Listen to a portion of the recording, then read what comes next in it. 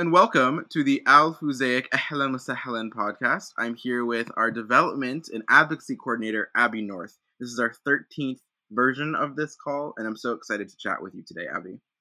Abbi has written Israel 101, recommended Rami, Lebanese band Mashrua Leila, Side by Side, and Paradise Now, and has also published The Yemen Conflict, Advocacy in Yemen, and the Advocacy Terminology Guide. Incredible work already. Thank you so much, Abbi, and welcome. Let's sort of just jump right in with all of this incredible stuff you've published already. Tell us how you found out about Al Fuzaic and your passions when it comes to the Middle East, North Africa region. Definitely. So I came across Al Fuzaic when I was just about finishing with my master's degree in anthropology and international development in London. So the focus of that degree, as well as my undergraduate degree, was on humanitarianism and development in the MENA Swana region specifically. So the opportunity to write for Al Fuzaic started off really as just an opportunity to make sure that when I graduated, I could continue engaging in those topics. And then, with each recommendation, that sort of developed into an effort to write primarily on advocacy.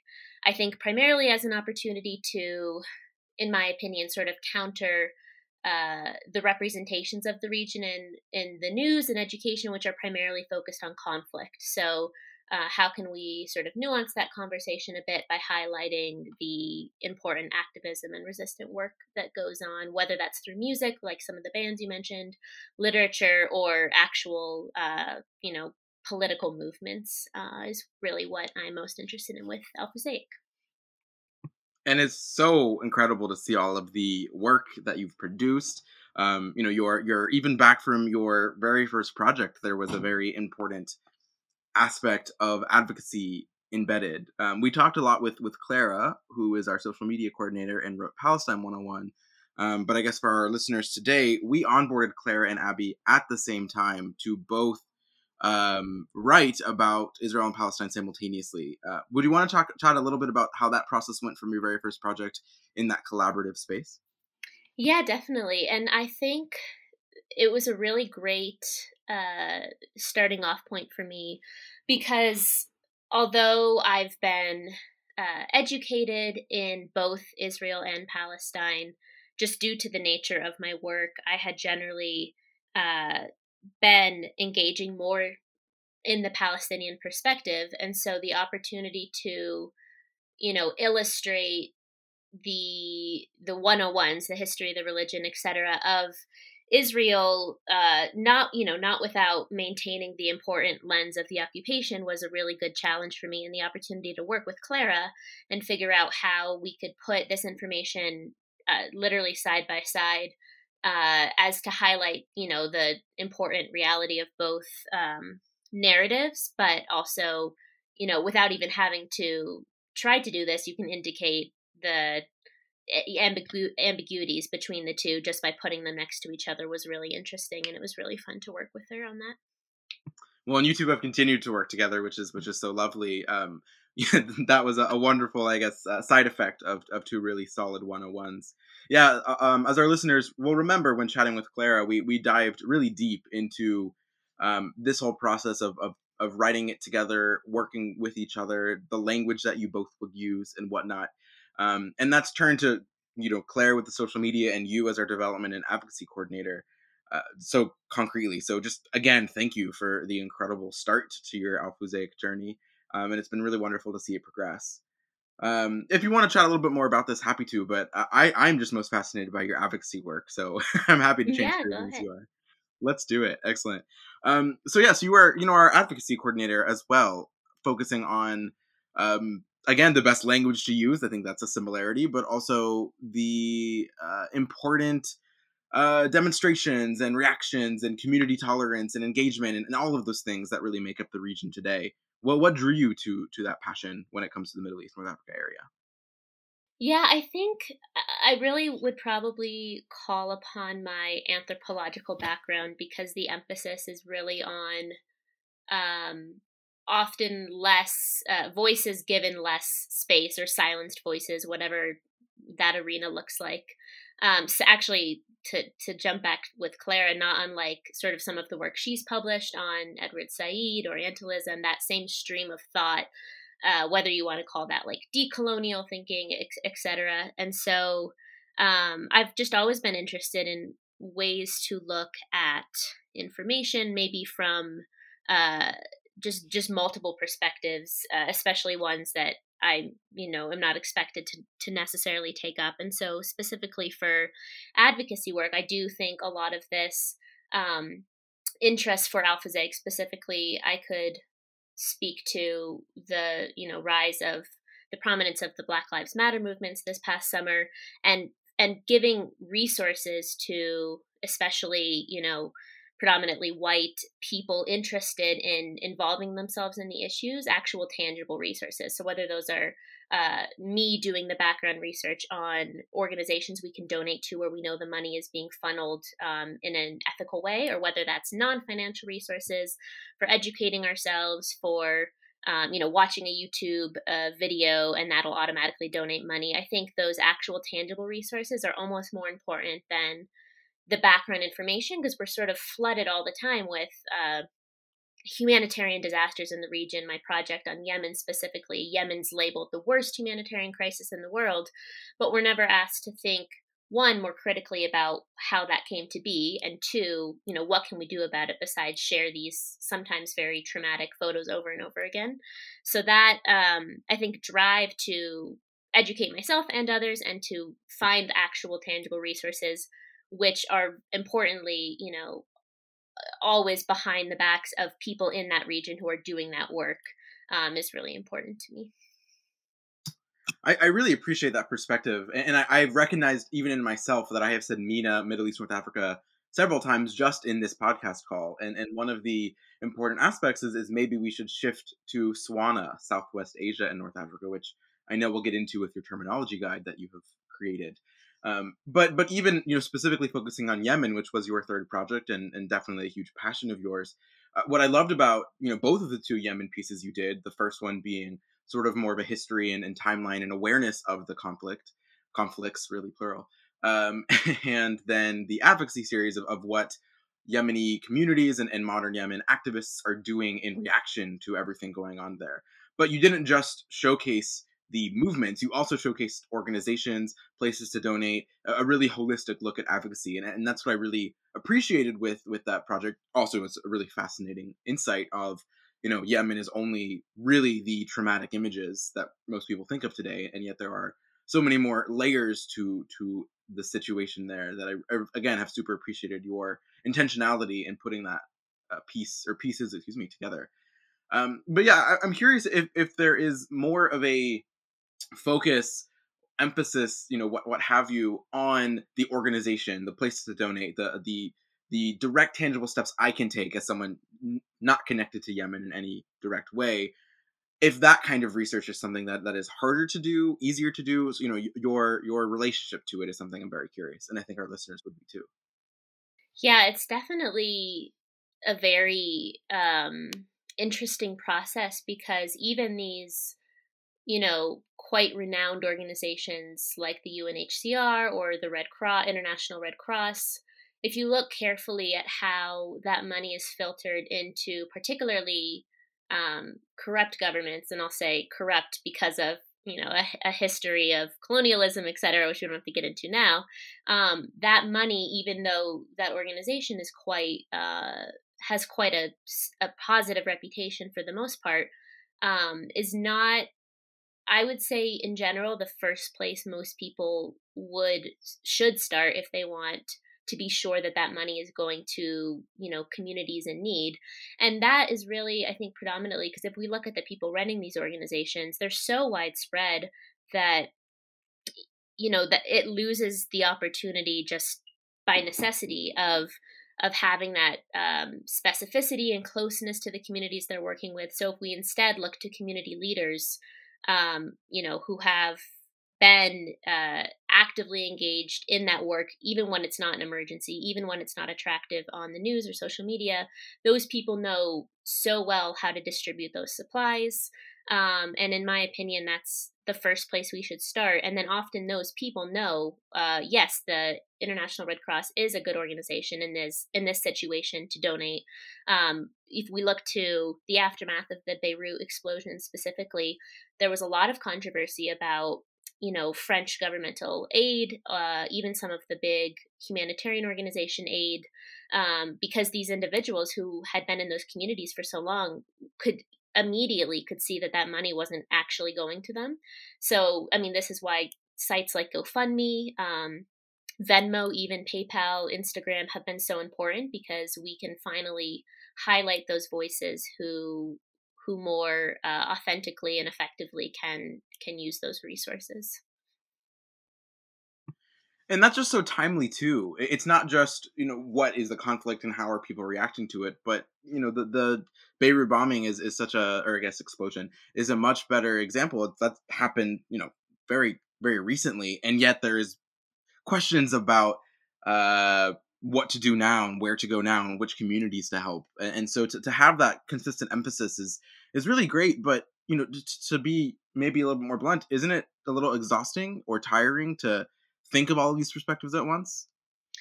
I mean, I think it's definitely, I wouldn't even say tiring. I would say it's just like disappointing. You go to it's surprisingly not difficult to sort of do a few clicks on one of these organizations' websites or through a governmental announcement of how aid is being used to see right through it. I don't think you have to have a background in humanitarianism or development to detect that the language is either very vague or, purposefully not political. Something I focus on in both of my degrees is how humanitarianism tries really hard to not be political, and that is it severely negatively impacts the communities they're helping, because these issues are always political.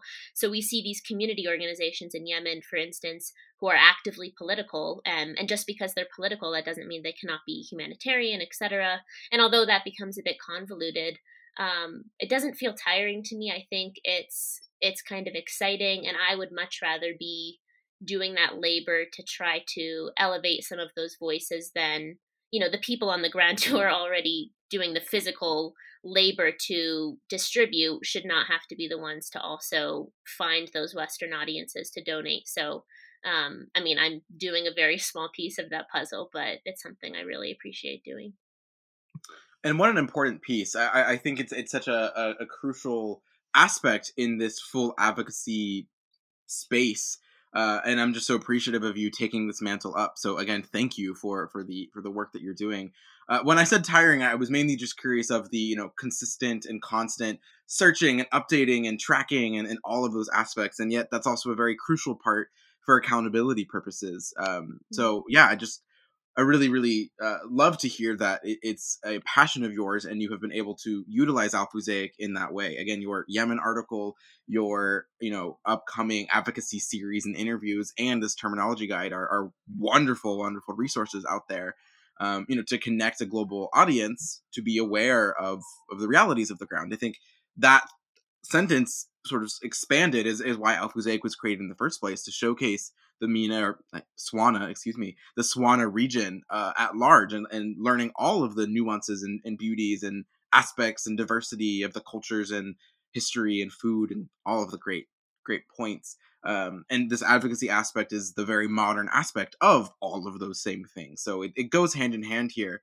I'm curious, as you have mentioned, the political dynamic of humanitarianism and advocacy, and how difficult it may be to traverse that line. I know necessarily you're not on the ground in these areas, but in your research and connection and learning and tracking, um, how have some community leaders dealt with that issue? Yeah, that's a really good question. I think the first thing that came to mind when you brought that up, I've done a bit of research and visited, not to any extreme extent, but Palestinians in East Jerusalem who fall under this very unique jurisdiction where they're technically under both Palestinian, Israeli authority, as well as the authority of UNRWA, the Palestinian UN aid organization. And so we see a space like that, and you think, okay, there's a Palestinian refugee camp that's not political. Let me pay, I'll donate $5 a month. It'll be funneled to the Palestinians there. And just because of the nature of humanitarian aid, we don't expect that to be a very convoluted process.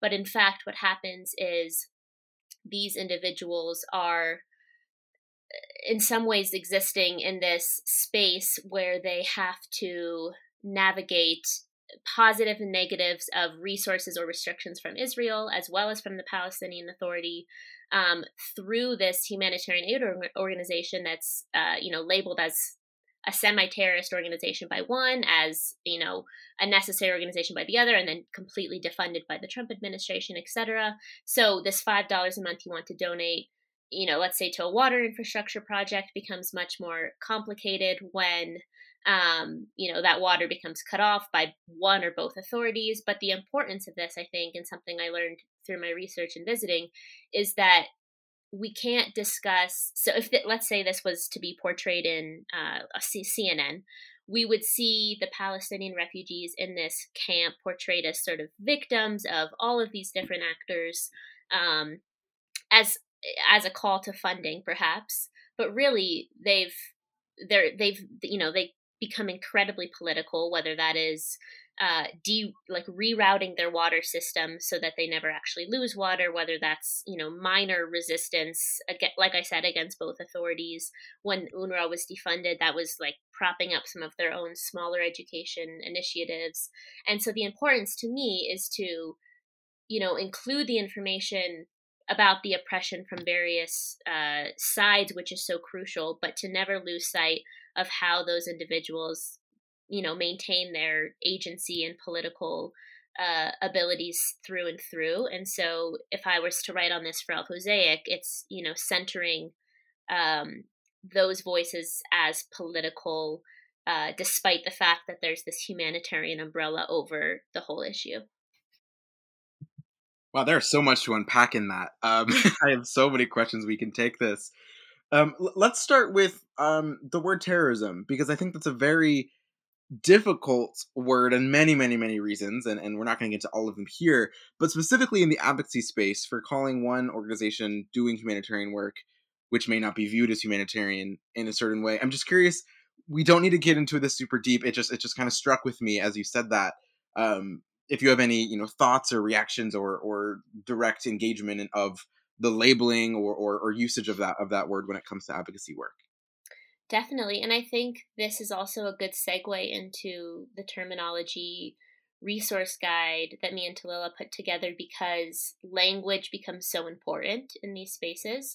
I think labels always hold a degree of importance, but when it comes to advocacy and humanitarianism, a label either puts off or invites funding, which is so crucial. So especially with a conflict like Israel-Palestine and the role, say, of the United States, how Israel or how Palestine authorities decide to identify what UNRWA's work is in the region, or other work by other outsiders, is crucial, because that will reflect on how big state governments decide they want to facilitate their funding. And not just on big states, but if you are an American who has heard that the Palestinian cause is important but is not quite sure how to incorporate your money, and you hear an organization being called a terrorist organization, it's off-putting, which is completely understandable. And we won't go into this now, but organizations like Hamas, etc. There's so many layers to unpack there, and we're so often given not just the same information over again about these organizations, but just basically empty organization, where we're not really able to make up our own minds about our opinions on that matter. And so the more that we can broadcast voices of people there to explain, whether that's an Israeli living next to the East Jerusalem camp who can speak to violence they've encountered, whether that's a Palestinian in the camp who can speak to the oppression that they've encountered, all of those voices matter so much more than the leaders of either authority group, because at the end of the day, they're not the ones in that in that intense space. So I think those labels are important to the extent that we are also trying to see how the people on the ground are experiencing the labels, because it's always going to be very multidimensional. Incredible response. I think that so succinctly showcases that controlling the narrative is just as crucial as focusing on the issue at hand. I had another question from your comment before, and then I want to jump into this terminology resource guide because I think it is such a valuable, literally resource for those to understand the language that is being used and those that are intentional about their language, both in a positive and a negative sense, what that may mean for the different dimensions of the region and the conflicts there are. But I wanted to jump back, and you said this multiple times in most of your answers on financial ways to help out with advocacy, places to donate accurately, tracking the financial streams, donating resources or whatnot, physical and monetary. I'm curious, two parts. One, why is financial advocacy so crucial? I think I know the answer, but I want to hear your response. And is there non-financial ways to be best engaged when it comes to advocacy work? Definitely. I think financial advocacy and just financial, outside of these so-called crises that receive an emergency label, just financial aid in development, has gone through this interesting history where sort of funneling money was initially all we did. Then it became infrastructural projects, and just giving money to poor people sent, you know, alert signals to Westerners who didn't think that they would be using that money appropriately.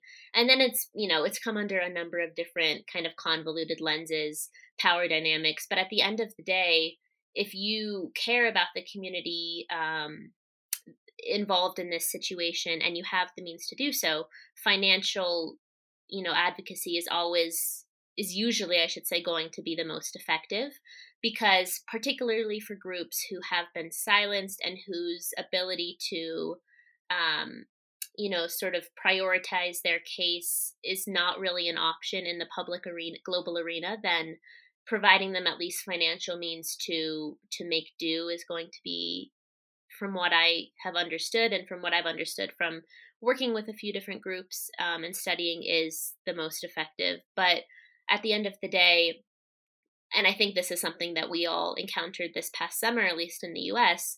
Um, we you at the end you can't donate to every single cause you want to donate to, as compelling as they are, and social media provides, despite all of its negativities, a really important opportunity to use your own platform for free to highlight the important work of other people. So sharing, liking, posting, etc., highlighting those community activists, global activists, whether that's just to get one of your friends to think in a different way or whether that's to encourage someone else to donate, is just really invaluable. So I think, I personally, for my Alphuzaic articles, have gotten most of my non-financial resource ideas just from social media and following those individuals, and those people will always keep their audience updated on ways to contribute. So all of those are really important, I think. That's a really helpful response, I think, because amplifying the voices of those on the ground or those directly engaged to the solution of the conflicts, whether they be humanitarian emergency or just a skirmish, is really, really crucial. And so I appreciate hearing the many ways to engage. We don't want to turn someone away who doesn't have the financial means to contribute, although they may be very excited to learn about or be an advocate for XYZ conflict.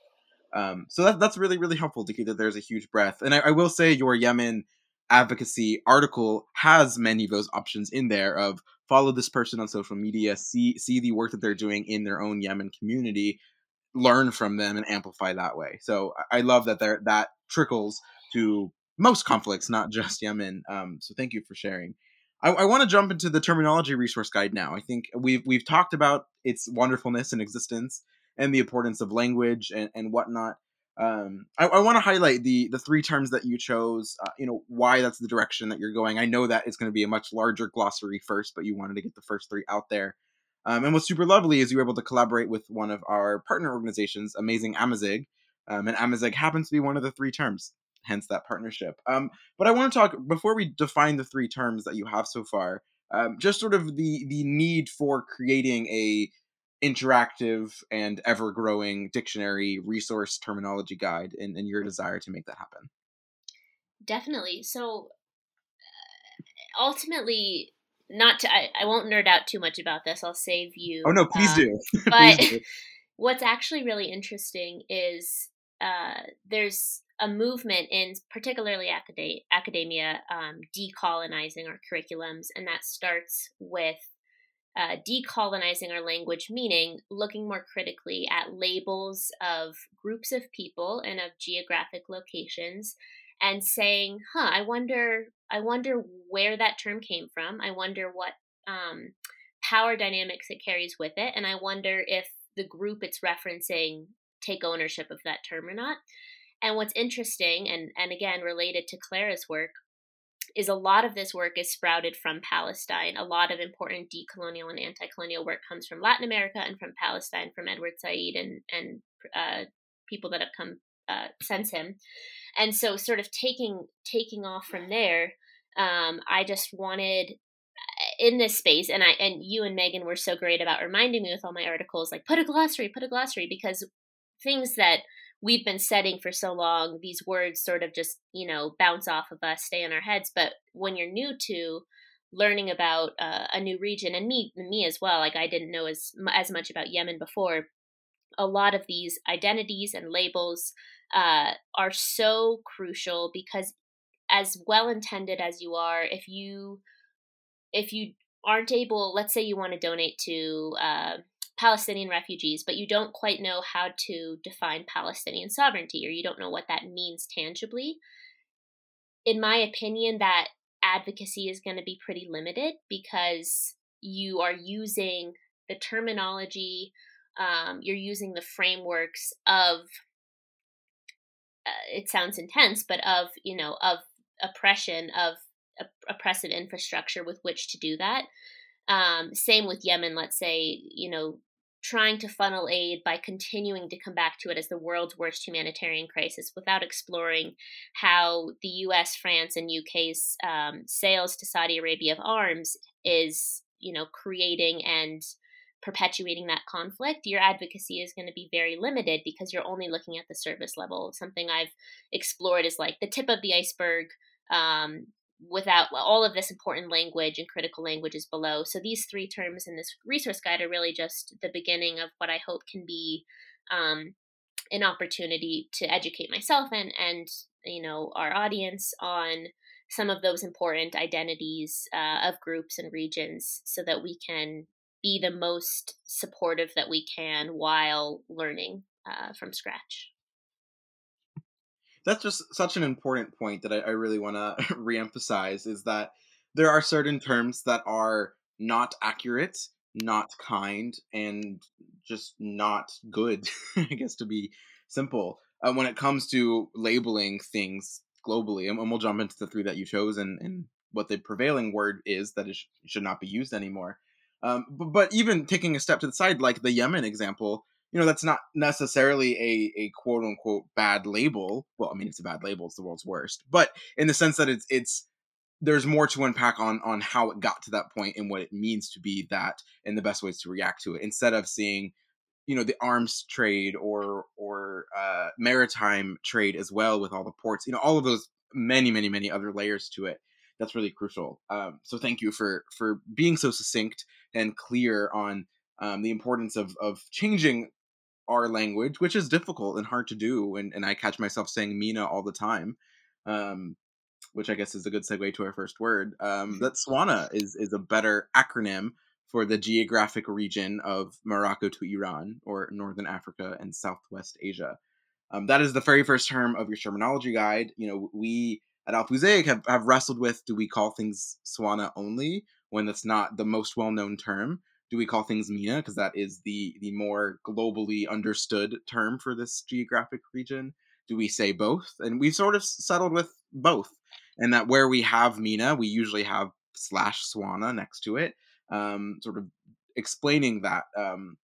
Yeah, so Swana is a really important term because, as far as I remember from your terminology guide, and please interrupt me if I'm missing anything, calling something the Middle East has a lot of Eurocentricity in the word middle.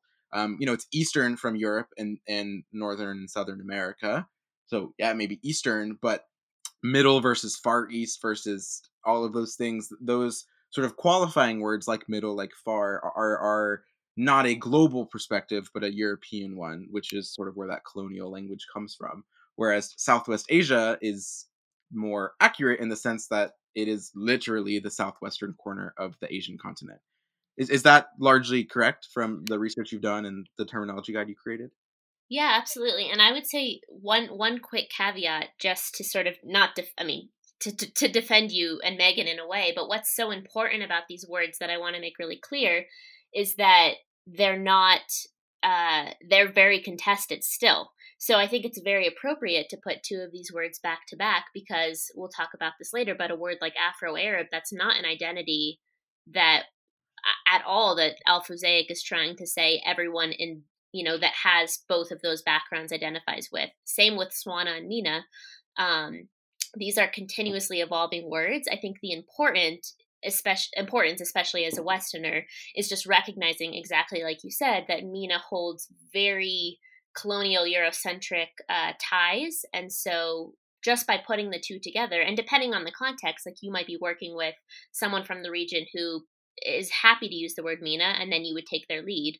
But you're using both as an opportunity to say, hey, I'm knowledgeable about this. You tell me what you are choosing to do in this context. It's just never going to be our decision if you're not someone who can take ownership of that term. But I think what you said about Swana is perfectly correct. The only thing I would add, and what is so great about the term, which I learned from this organization called the Swana Alliance, is that it's not just geographical, but they're very focused on specific communities who are struggling to fully liberate themselves and to gain full sovereignty. So whether that's the Kurds, the Armenians, the Druze, so groups with very contested backgrounds, the term is supposed to encapsulate all of those liberation struggles, not just in a geographical sense, but in a political sense. So it's a very powerful term. Oh, I didn't realize that additional component. That's lovely to hear. Thank you for sharing that additionally. Yeah, Megan and I, we're both not Arabs or not from Swana or not from a ethnic group in that region. And yet we have, a triple connection with our education, our careers, and just our personal passions from our shared experiences there. And that was the intentionality behind Alfuzaic in the first place. I mean, Alfuzaic is a combo word of Arabic and English together. Um, so where we can showcase more advocacy and effective language is something we choose to do. We are a MENA centered organization, but on some of our Country 101 profiles, for example, we have MENA and Swana next to each other. So that was trying to find the best ways to utilize this language and be cognizant of those who may not know the term or may only know the term, and everything in between is something crucial. The second term is the one I'm most familiar with of the three of your terminology guide, which is Amazigh. I'll explain a little bit of what I know. Again, I'll jump to you, and I will also again shout out one of our amazing partners, which is called Amazing Amazigh, for really focusing on this specific aspect. There is future really great Amazigh content to come on our website, so please get excited for that. But Amazigh is a much better catch-all term for the ethnic nomadic communities of Northern Africa. You may have heard of the term Berber. That term is quite offensive for quite a lot of reasons. Probably the easiest one, or not the easiest, but the most simple reason, is that it's so directly connected to the word barbarian, which viewing nomadic groups as a barbarian in of itself is quite othering for many reasons, as you can imagine. But also the term Berber is maybe the enunciation of a different language, and it sounds like that word, or a stutter, or many other reasons why Berber is just not the most appropriate term, whereas Amazigh is much more accurate to the linguistic diversity, engagement aspects of those communities. Most of the Northern African countries have a Amazigh community today, or communities plural, most specifically in Morocco and Algeria, but really all over the Northern African countries. That is the uh, dominant. I'm not going to say ethnic group because there's many groups within the Amazigh, but a more dominant and an accurate label, I guess, for nomadic North African um, peoples. Is there more that you uncovered in your research with Talida, Abby? No, I think you really covered it. I mean, just to build a bridge with Swana, the Amazigan, I believe I'm saying that correctly, group of people would be included under that umbrella as a group trying to propel their liberation. Um, but I found that this term was very important for my own personal learning, because if you travel to Morocco, as I have, the Berber culture is very much thrown in the face of tourists.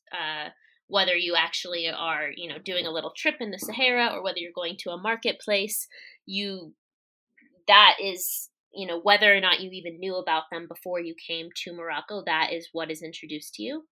I'm sure it's possible that I encountered some sort of relic of the Amazigh movement when I was there, but I don't remember it, because I just remember the Berber language being put in my face so much. And so this was one particular word that I had never heard of, a movement that I was not familiar with at all. And thanks to the amazing, like you said, work of our partner, I've come to understand it better. And this is a good example, maybe shifting slightly from Swana, of a group taking ownership of a specific term, versus some more political, you could say, than geographical in this sense. And just really interesting, like you spoke to, the history of the origins of the word are so problematic, um, and just this is, like I said, a great opportunity if you're interested in the region. Just using the correct word is such a huge step forward in trying to be more sensitive, or being more of an advocate, for various issues that would come up for the group. Definitely. I spent quite a lot of time in my studies in Morocco. Except for my host families were Amazigh. My host brothers had the flag, and they went to Amazigh cultural fairs and things quite often. So I was quite familiar with this term before even connecting at all to Alfuzaic. And so I really appreciated, the phenomenal work of Amazing Amazigh, and in showcasing, the beauty and diversity of the Amazigh Amazighan. I'm probably pronouncing it wrong, and I apologize, but of those communities. I mean, this really, moves nicely to the third term, Afro-Arab. This is the one I was the least familiar with of your three, so I'll let you explain it a bit more because I don't want to get it super wrong. But from hearing the uh, ethnic components of Swana and the ethnic group of the Amazigh, Afro-Arab is right fit in there. So I'll let you define this one, and then we'll wrap up this interview. But I just, again, really appreciate hearing the importance of language labeling in anything you do, but especially advocacy efforts. So again, thank you, Abby, for taking this on, and I'll let you define the third term you wrote. Definitely. So, I mean, at its most basic, it is supposed to capture the intersection of someone who identifies as both Black and Arab. So, this term is not limited at all geographically. But from what I understand, the term has really become popularized recently as part of efforts, specifically in the Mina Swana region, to address racism in those countries specifically, particularly quite racist terms used for darker skinned individuals, Abid, which means slave. Um, this is there's there's so many layers to unpack here. I first encountered um, the term in Palestine. Both there's both Black Israelis and Black Palestinians who have taken ownership or contested this term. It's reflected in the politics of something like their soccer, which I won't go into right now. It's reflected in a lot of social settings. But what I want to point out most specifically about this term as a way to wrap up, like I said at the beginning, this language resource guide is not intended to be static. It's supposed to be indicative of the fact that these are evolving phrases. And this individual at a magazine called Afropop, which I really tried to use when creating these definitions, spoke really beautifully to this. I think I won't read the whole quote, but she says, that examining Afro Arabness is often broad and inaccurate, but it's reconciliatory for the individuals who can take ownership of the term because it can encompass the multiplicity of people's experiences. She writes that it's a very emotionally burdening task. It spans over Black people's anti Blackness, the brownness of the face of Islam, and the Western myth of quantifiable and limited identities. But speaking to this constant learning and unlearning process for, people that identify as Afro or Arab, and as myself, a white Westerner, just this creation of a conversation is so crucial. And so I very much tried to take the back seat with all of these terms, but I think particularly with this one, because they, like this individual said so well, it's constantly evolving, it's emotionally burdening, and just the opportunity to discuss those intersection of identities and why those are problematized so often is really important. Wow, yeah, so much to chat about there. We're definitely don't have the time right now to focus on it, but we'll definitely chat more in the future because there's such rich aspects of that Afropop specific uh, quote that you used, really highlighting everything that we said in a really beautiful sentence that may take a lot of people to analyze or understand. It could potentially be quite difficult for those who are newer to understanding how to impact, update, and whatnot with their language. First and foremost, Abbi, you're a rock star, and I say this to you often because you absolutely are. Not only are you doing this wonderful advocacy work, you're also our development coordinator and making Al Fusaic even more strong and even more visible to showcase more global communities about the beauties of the Swana region, but also, I guess, your advocacy work at the same time. So a 2-for-1. But thank you so much, Abbi, for being here, helping to educate myself and our audience on the importance of language and how to be a phenomenal advocate. And I just am so appreciative of your future, past, present, all of the above contributions to making Alfuzaic even more impressive and visible and strong. So thank you, thank you, thank you. This wraps up our episode. Abbi, if there's any final things you want to say, this would be excellent. But thank you so much for listening, all, and what a wonderful conversation. Yeah, thank you so much. And, the only other thing I would add is, of course, none of this work is possible without the voices and experiences of these individuals who are leading these advocacy and resistance movements in the Minnesota region, whether on the ground or in diasporas. And so I would never accept a label as an expert voice in these matters at all. And it's only through this amazing collaboration with our partners and with these voices on the ground that this education is made possible. So I really applaud that work, but I also really appreciate this platform for sharing that. So thank you. Well, a win-win all around. Thank you all for listening to this phenomenal Ahlan with Sahlan podcast, learning all about advocacy, language, and everything in between. Thank you again, Abbi, for being here and sharing, and looking forward to the next one. Bye, everyone.